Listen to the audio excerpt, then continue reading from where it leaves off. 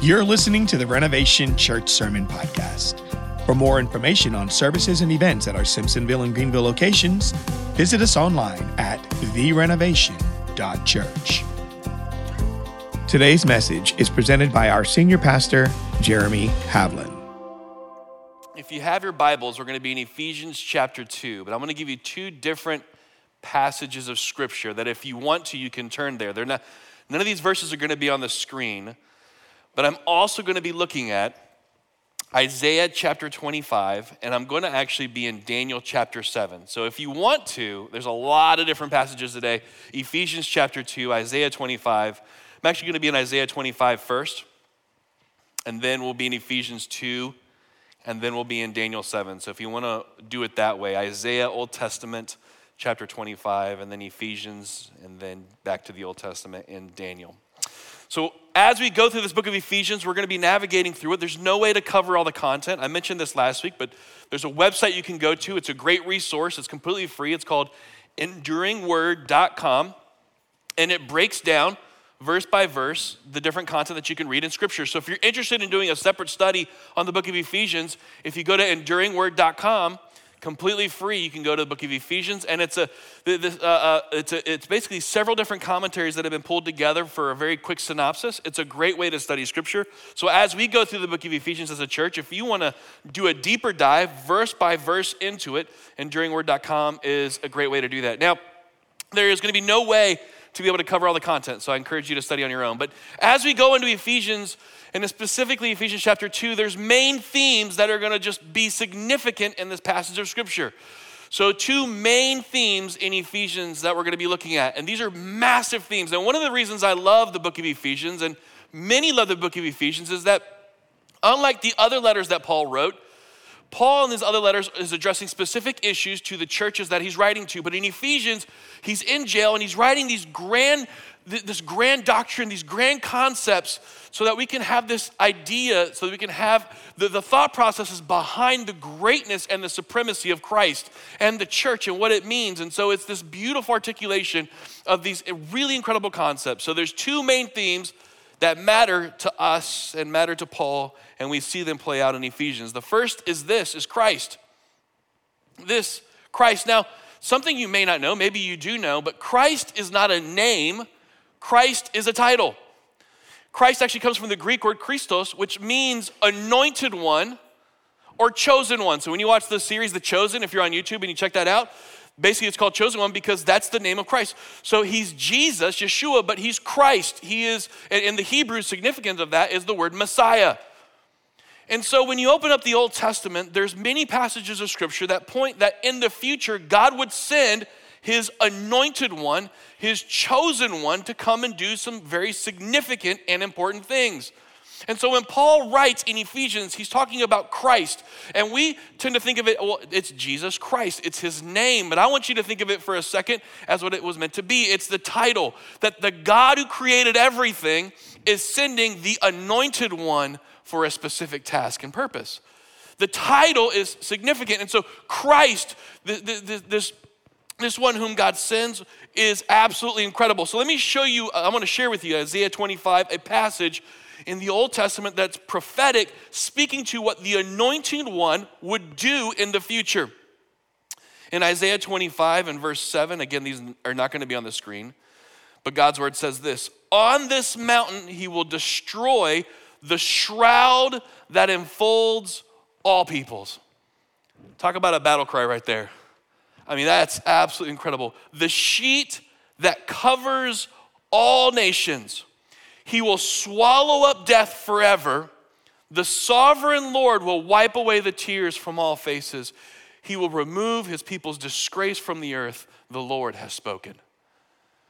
So here you have, this is some epic stuff. This is some absolutely transformative things.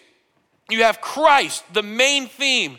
And in Isaiah 25, and by the way, there's roughly 300 prophecies in the Old Testament that point to God sending his anointed one, his chosen one. Isaiah 61 is another passage. You can look it up. In fact, it's one that Jesus opens up and reads when he's walking on earth. It's incredible. And so Isaiah 25, I love it. It says this: on this mountain he will destroy the shroud that enfolds all peoples. If you ever get a chance to visit Israel and you ever get a chance to stand where Jesus stood and to be there, it's seeing where Christ did this, where Isaiah 25 talks about it, this place in which God sent his only begotten son. I heard it said this way, I've shared this before, but God died on the very hill he created. Can you imagine that? He died on the very hill he created. Why? To absolutely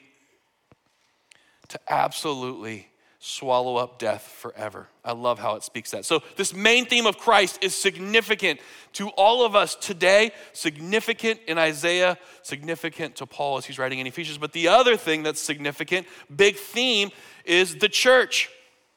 Now, I'm a history person.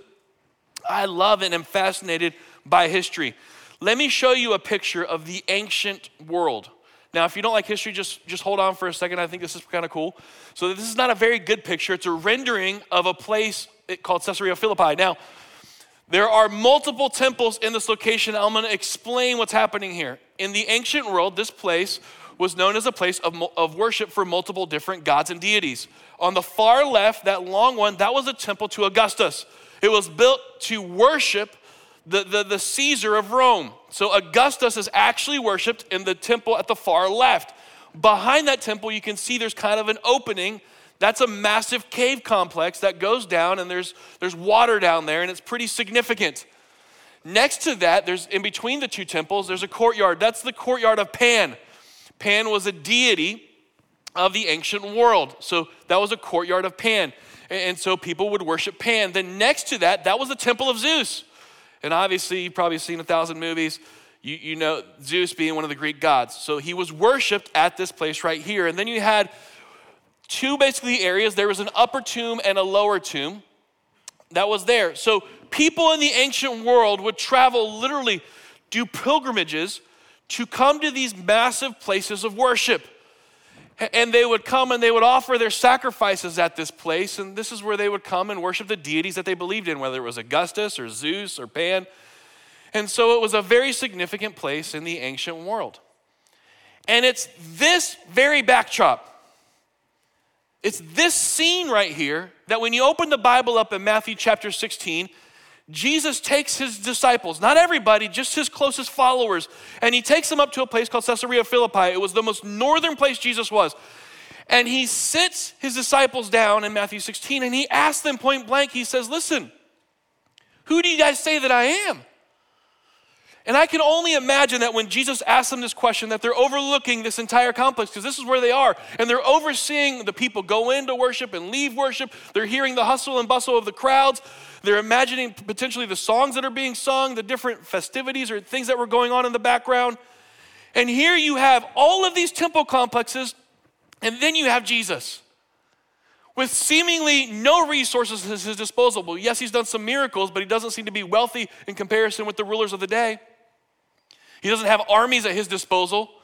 And he's sitting here in Matthew 16 and he says, who do you say that I am? And you know, if you know the story, in Matthew 16, Peter gets up and says, you are the Messiah. You are Jesus.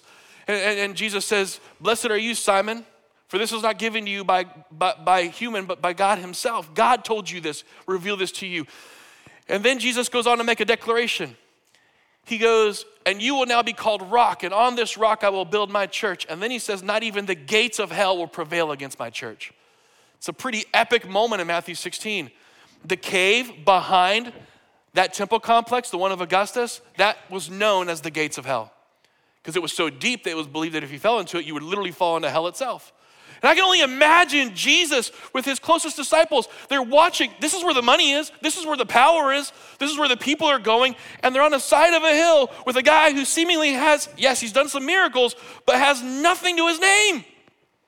And he says, who do you think that I am? And they say, well, you're the Savior of the world. It seems crazy.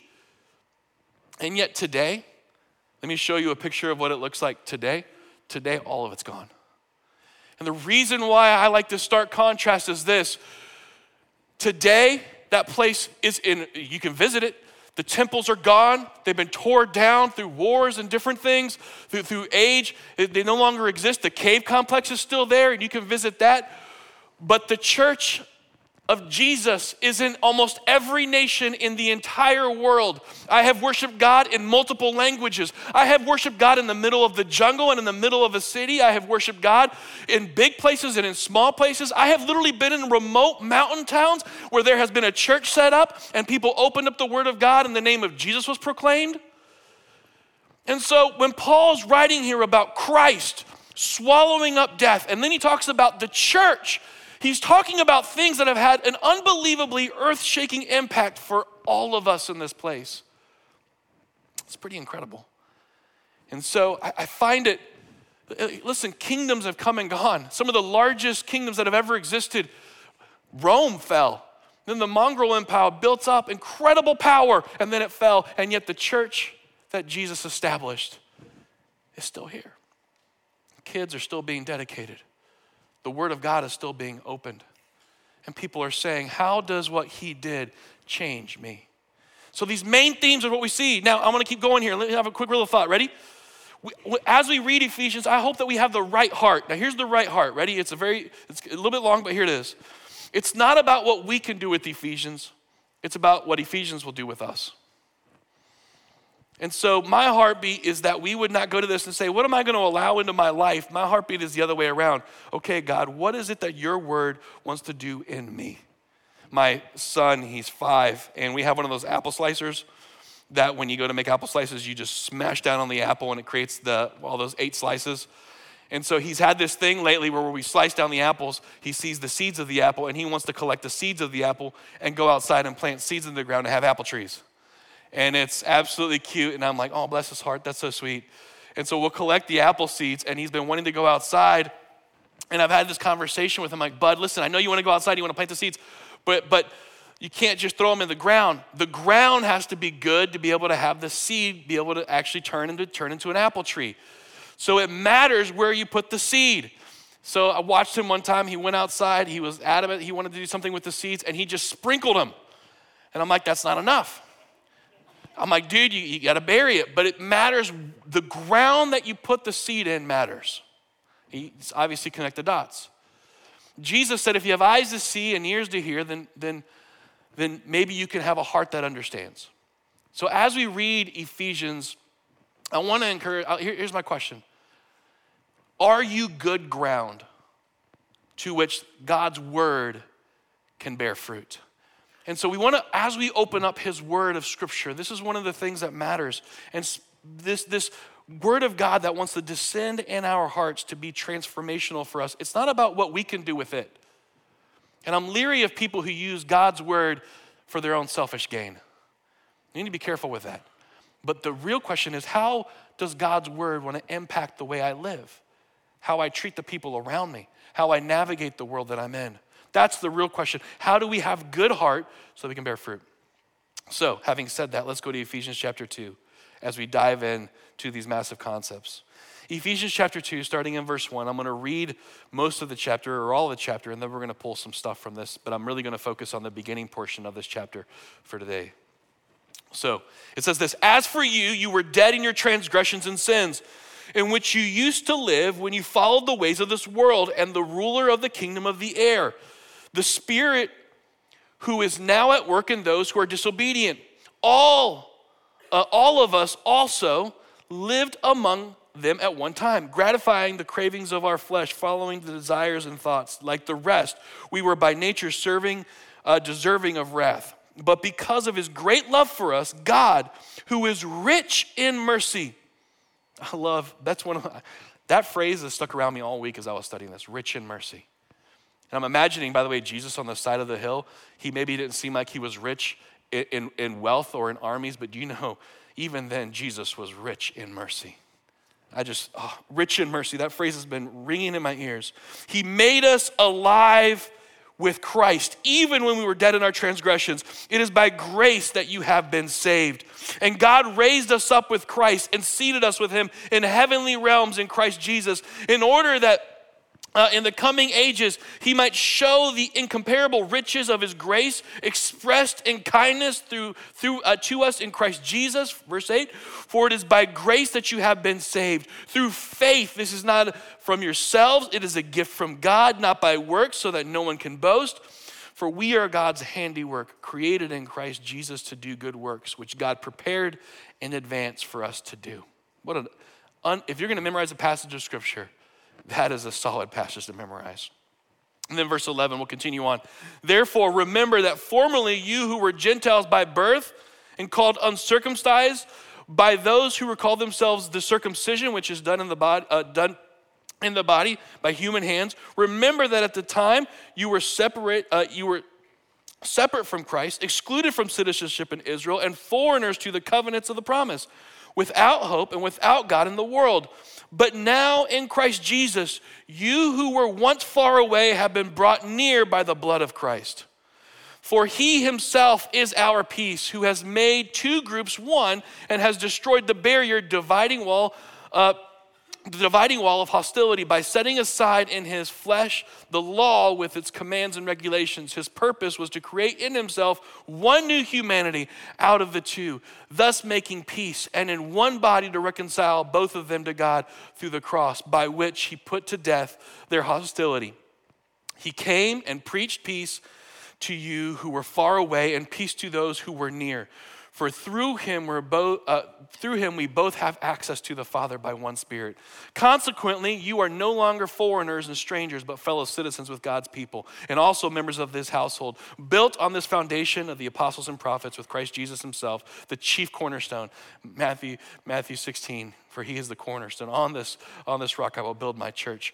Anyway, in verse 21, in him the whole building is joined together and rises to become a holy temple of the Lord. And in him you too are being built together to become a dwelling in which God lives by his Spirit. What an amazing passage of scripture. So I'm going to focus on a couple things. I can't do all of them because there's so much, but I want to start off with this. The first focus is the beginning of this passage, which is this spiritual death. And can I just give you a thought? We are more than our bodies. We are more than our bodies. Paul starts off by saying this, that we are completely dead. When I was a kid, we were living in Lima, Peru. My parents were serving in a large church there in downtown, and I'll never forget running through the building. It was before service was starting, and I went into one of the rooms, and when I went into one of the rooms, I think we were playing hide and go seek or something like that. When I went into one of the rooms, immediately as I came into the room, I saw something that I had never seen before in my life.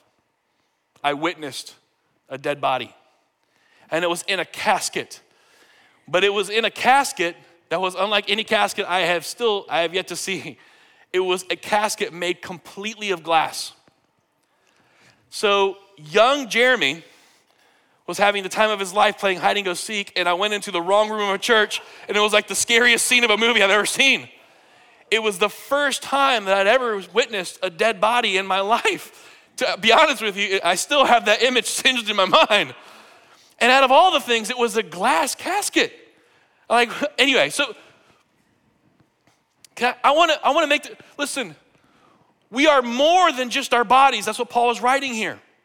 And being more than our bodies, there are things that we cannot always fully understand and we fully can't see, but impact us deeply. Some of the greatest pain in your life is not physical pain. It's the pain of the heart. It's pain of the soul.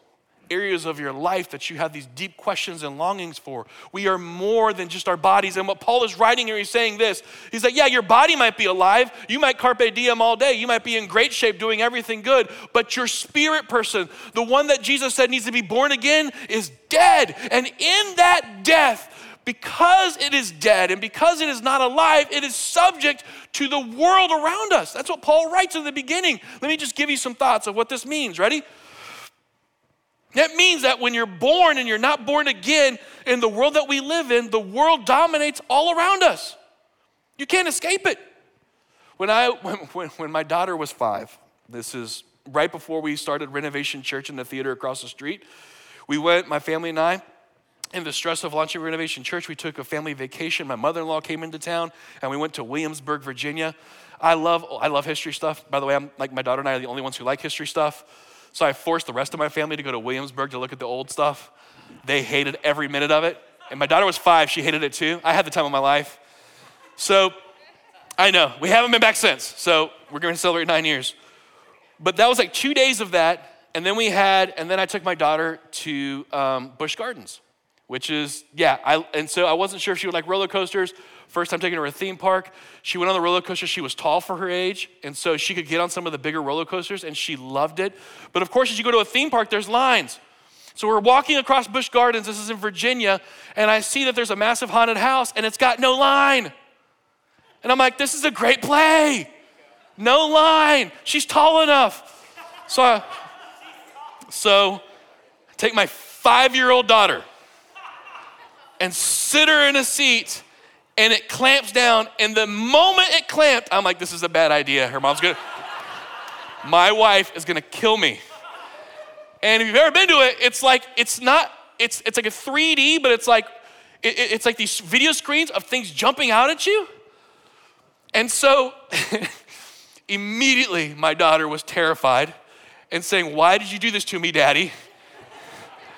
And so I take my body and I cover her up, and it's the loudest thing you've ever, it's like wolves and witches and all these evil things shouting. And I'm like, it's okay, sweetie. It's okay, sweetie. Daddy's got you. Don't tell mommy. It's okay, sweetie. Daddy's like,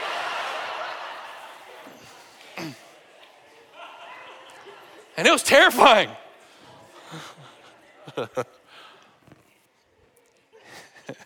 And that's silly, but anyway, haven't been in another haunted house since with my kids. But the world we live in, if you have no hope, I've lived in 6 countries. Can I tell you that every country I've lived in is broken? Because the world is broken. There's no man-made answer to solve the brokenness of the world that we are in. There's not a man-made answer. And anyone who tries to say, well, let me come up with a solution to make it better, because there's all these things that come at you in the world. There's greed, there's envy, there's selfishness, you name it. In the world that we live in, we hype up all of these things that end up maybe helping one person, but helps destroy a bunch of others. And the world that we live in is like that. It's surround us, it's all around us. And how do we navigate it through it? There are some beautiful things in the world for sure, but those things were created by God. And then when sin entered into the world, brokenness entered into the world, and it caused us to say, how do I get through this? And what Paul is saying is that we were all born into a world that is all around us, and it dominates everything, and we are dead because of it. We don't have a way to navigate through it. Who's around us to say, wait, this is not how it was meant to be? Who's around covering us saying, this is not what this is supposed to be like? And we go through life, and it's hard. Because the world is broken. That's what Paul is writing here. So the world is broken. Let me give you another one. Ready? So the world dominates all around us, and then the flesh dominates from within. The flesh dominates from within. This is all of us in this room. Paul says this, how come I do the things I don't want to do? All of us have said that. Man, I shouldn't have said it that way. Man, I'm such a jerk sometimes. Why didn't I step in this situation when I should have? I remember this vividly running through the airport one time. And this is the airport in Atlanta, which, man, if you travel through Atlanta, God bless you. And I'm going through, and there's a security line over there, and I'm going to my security line. It's a different gate area, and so I'm having to go through that. And I remember, it was like pretty far away, seeing a dad who was in the security line, and he just started yelling at his little daughter. If I say little, she probably was 10, and he is screaming at the top of his lungs at that girl. How dare you? I told you should have done this. How come you didn't do this? And you could just see all the heads in the security line turning and looking, and this girl's head just went, and you just see tears. And I'm like down there, and I'm looking at that, and I'm like, man. And this bigger, and he's just yelling at her. And all of us, we could look at that and say, how dare he? All of us are just like him. It's so easy to point out the wrongs in others without acknowledging the wrongs in us. All of us have fallen short. And how dare any of us think that we're better than somebody else just because we might be a little bit better than the other? We're not. The Bible says all of us are sinners. Now think about that man, and when I was on the plane, I was running late. I got on the plane, the first thing I began to do is I prayed for that little girl. And Paul is writing in Ephesians 2, and he says we're born into a world in which we have these desires that consume us. to act in ways that we don't want to act and do things we shouldn't want to do. Is there any hope for the world around us and the flesh within us? And then Paul writes about a third thing. You read it in Ephesians 2. He writes this, ready? The devil who dominates from beyond. You have a world that dominates around us. You have the flesh that dominates within. And then you have Satan, the enemy, who Paul writes about. And he is beyond. In a world that we can't see or fully understand, the spiritual world. I'll share with you so this is a personal story.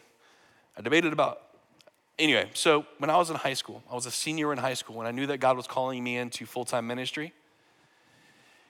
And not terribly long before I was going to be moving to college to be able to study, to be able to do ministry, I knew God's calling was on my life. It was one of the most wild experiences. I've had several truly supernatural experiences in my life, and this is one of them. In my room, at whoever knows what time in the morning, it would have been late, because I got in late, so it would have been like 1, 2, or 3 in the morning. I'm dead asleep, and in my sleep, immediately, I can't explain it any other than I'll just tell you how it was. I felt the biggest weight fall on my chest. And immediately when I was sleeping, the room that I was in got really, really, really cold.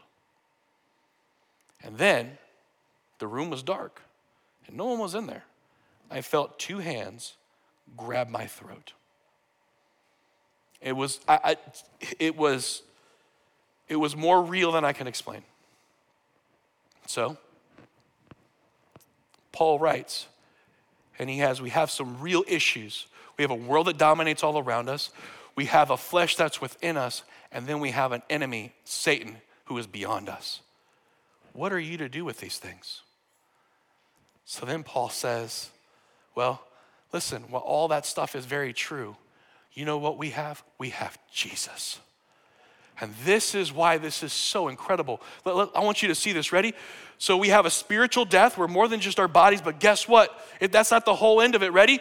We're made alive. Why? Because Jesus is more than enough. Yes, he is Jesus, but he's also Christ. He's the anointed one. He's the Messiah, chosen by God to put death in its grave. And this means several things. It means some significant things. Oh my gosh, Jesus making things alive in Christ. When I went to Saudi Arabia this last January, I got a chance to go with several pastors in the upstate, and 2 of the pastors were from Hope Church that are in this area. And Hope Church right now is in the process of putting one of their churches in a place that used to be a strip club. If you lived in Greenville for long enough, you remember it was Platinum Plus. And by the way, Hope Church has gotten all kinds of flack for putting a church in there, which I think is ridiculous in the name of Jesus. What is more gospel than taking a place and turning it for a church? So this is what I think. Every time I drive by it, when I go to our Greenville location and I see all the construction, do you know what I think? It used to be this, now it's gonna be this. And then when I was in Saudi Arabia, I'm talking with them and they're like, man, they said that some vile stuff has been said about them. And I was like, how amazing would it be if you had people who used to go there when it was that, and now we're gonna go here when it's this. And he said, we have people just like that in our church. Now, how amazing is that? So Paul writes in Ephesians and he says this, he goes, the world is all around us, the flesh is within us, Satan is beyond us, but Jesus made us alive. He took what was bound for destruction, and he said, I have a different plan for this place. I'm gonna tear down the walls, I'm gonna change the shape of it, and what was once used for this is now gonna be used for this. That's the story of many of us in this room, and Ephesians 2 highlights it. How good is our God? So, 3 things quickly, ready? Remember, the first one is that the world is all around us. Well, you know what Jesus does? He shares with us this: the world is not our home. Yes, this world is broken, but guess what? This world is not the only world we're bound for. Jesus said in John 14, I'm going to go prepare a place in my Father's house. My Father's house has many rooms. So he's going. What he came to do for us was to say this world is hard, this world is broken, but guess what? It's not your final destination. When I was a kid, we were, my parents being missionaries, we would travel visit churches in the States, and we went up to a church in Maryland. It was a large church, and one of the people in their church allowed us to stay in their home while my parents were up there. Now, I grew up very poor. I say it this way, I grew up very po. We were so poor we couldn't afford the other O and R. Like, Anyone who grew up po knows what I'm talking about. Very poor. We had nothing. And so we truly didn't have a lot of stuff. My parents just, they survived on faith. And so anyway, so we're in this church, and the house that we stay at was a professional baseball pitcher named Scotty McGregor. And we went there. It's like the biggest house I'd ever seen in my life. The biggest TV, the biggest kitchen. It had like it had like bedrooms for bedrooms, like everywhere. And then the basement, an entire basement. He had kids that were my age, all stuffed with toys. I thought, this is the greatest place I've ever seen in my life. Heaven is so much greater than that. Jesus says, I'm going to go prepare a place for you. In my Father's house, there are many rooms. This world is not your home.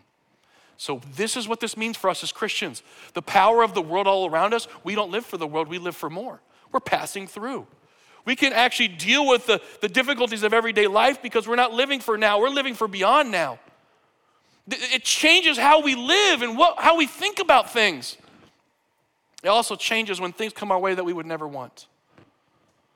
You've heard this story before, I'm sure, but again, I'm a history person, and we love worship here at Renovation Church. A well-known hymn that you know about.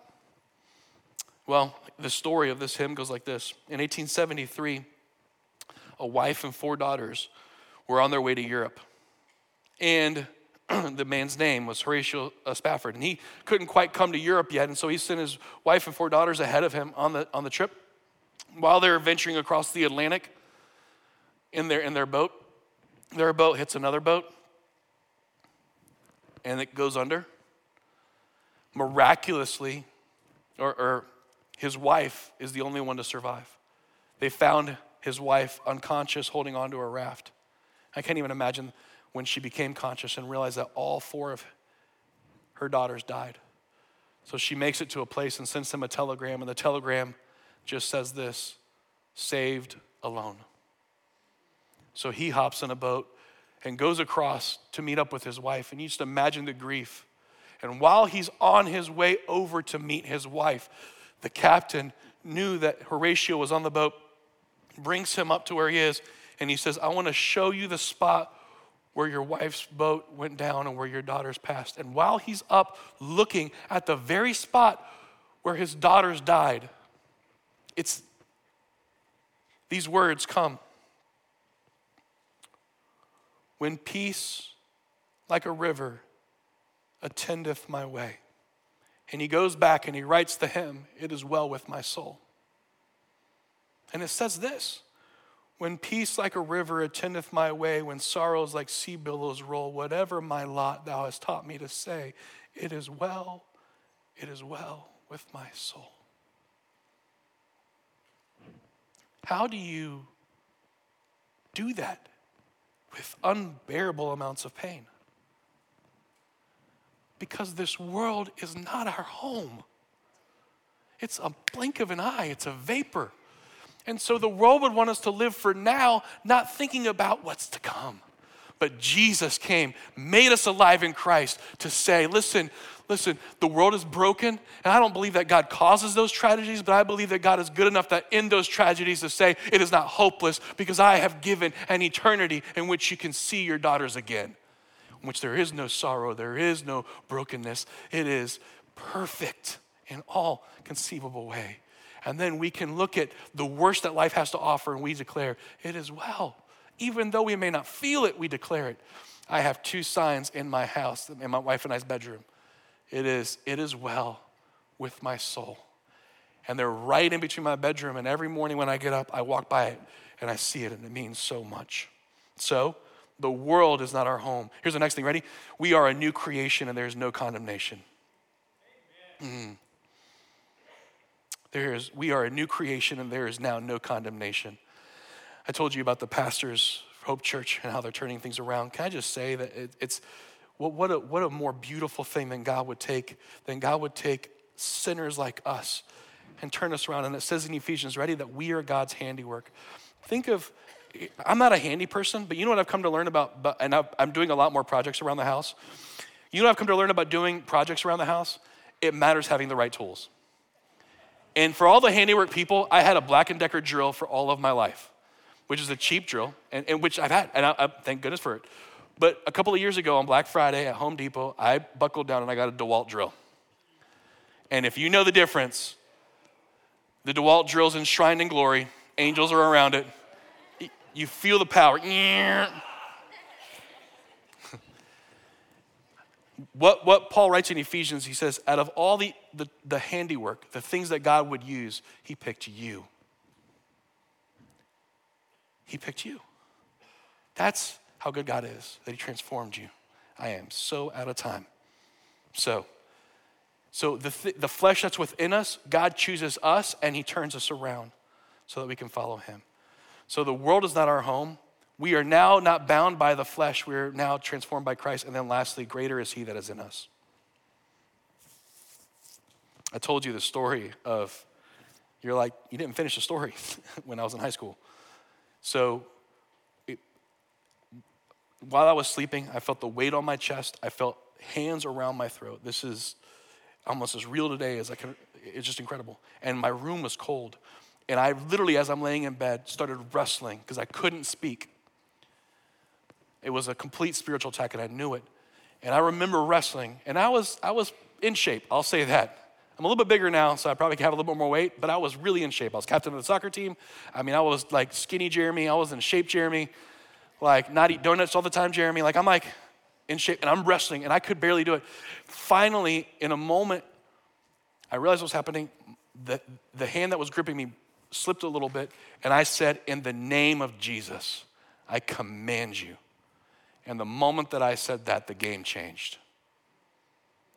And then I declared the name of Jesus, and I declared the name of Jesus, and then all of a sudden, whatever was in that room left the room.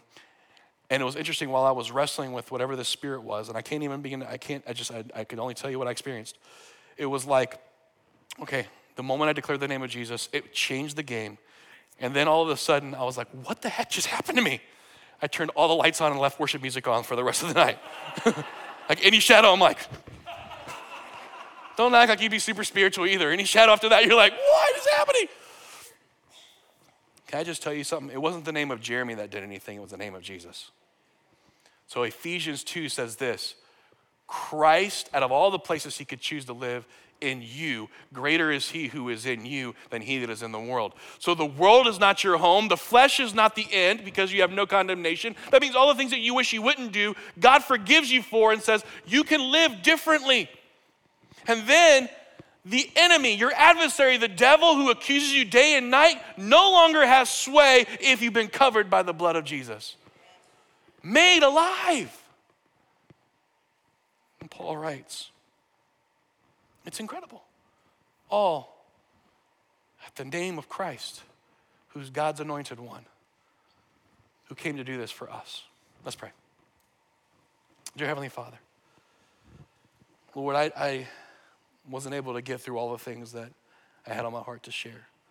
But I also know, Lord, that we, as we study you and as we look at your word and how Paul wrote in Ephesians, inspired by your Holy Spirit, Lord, to be able to speak, that we would resonate in our hearts today.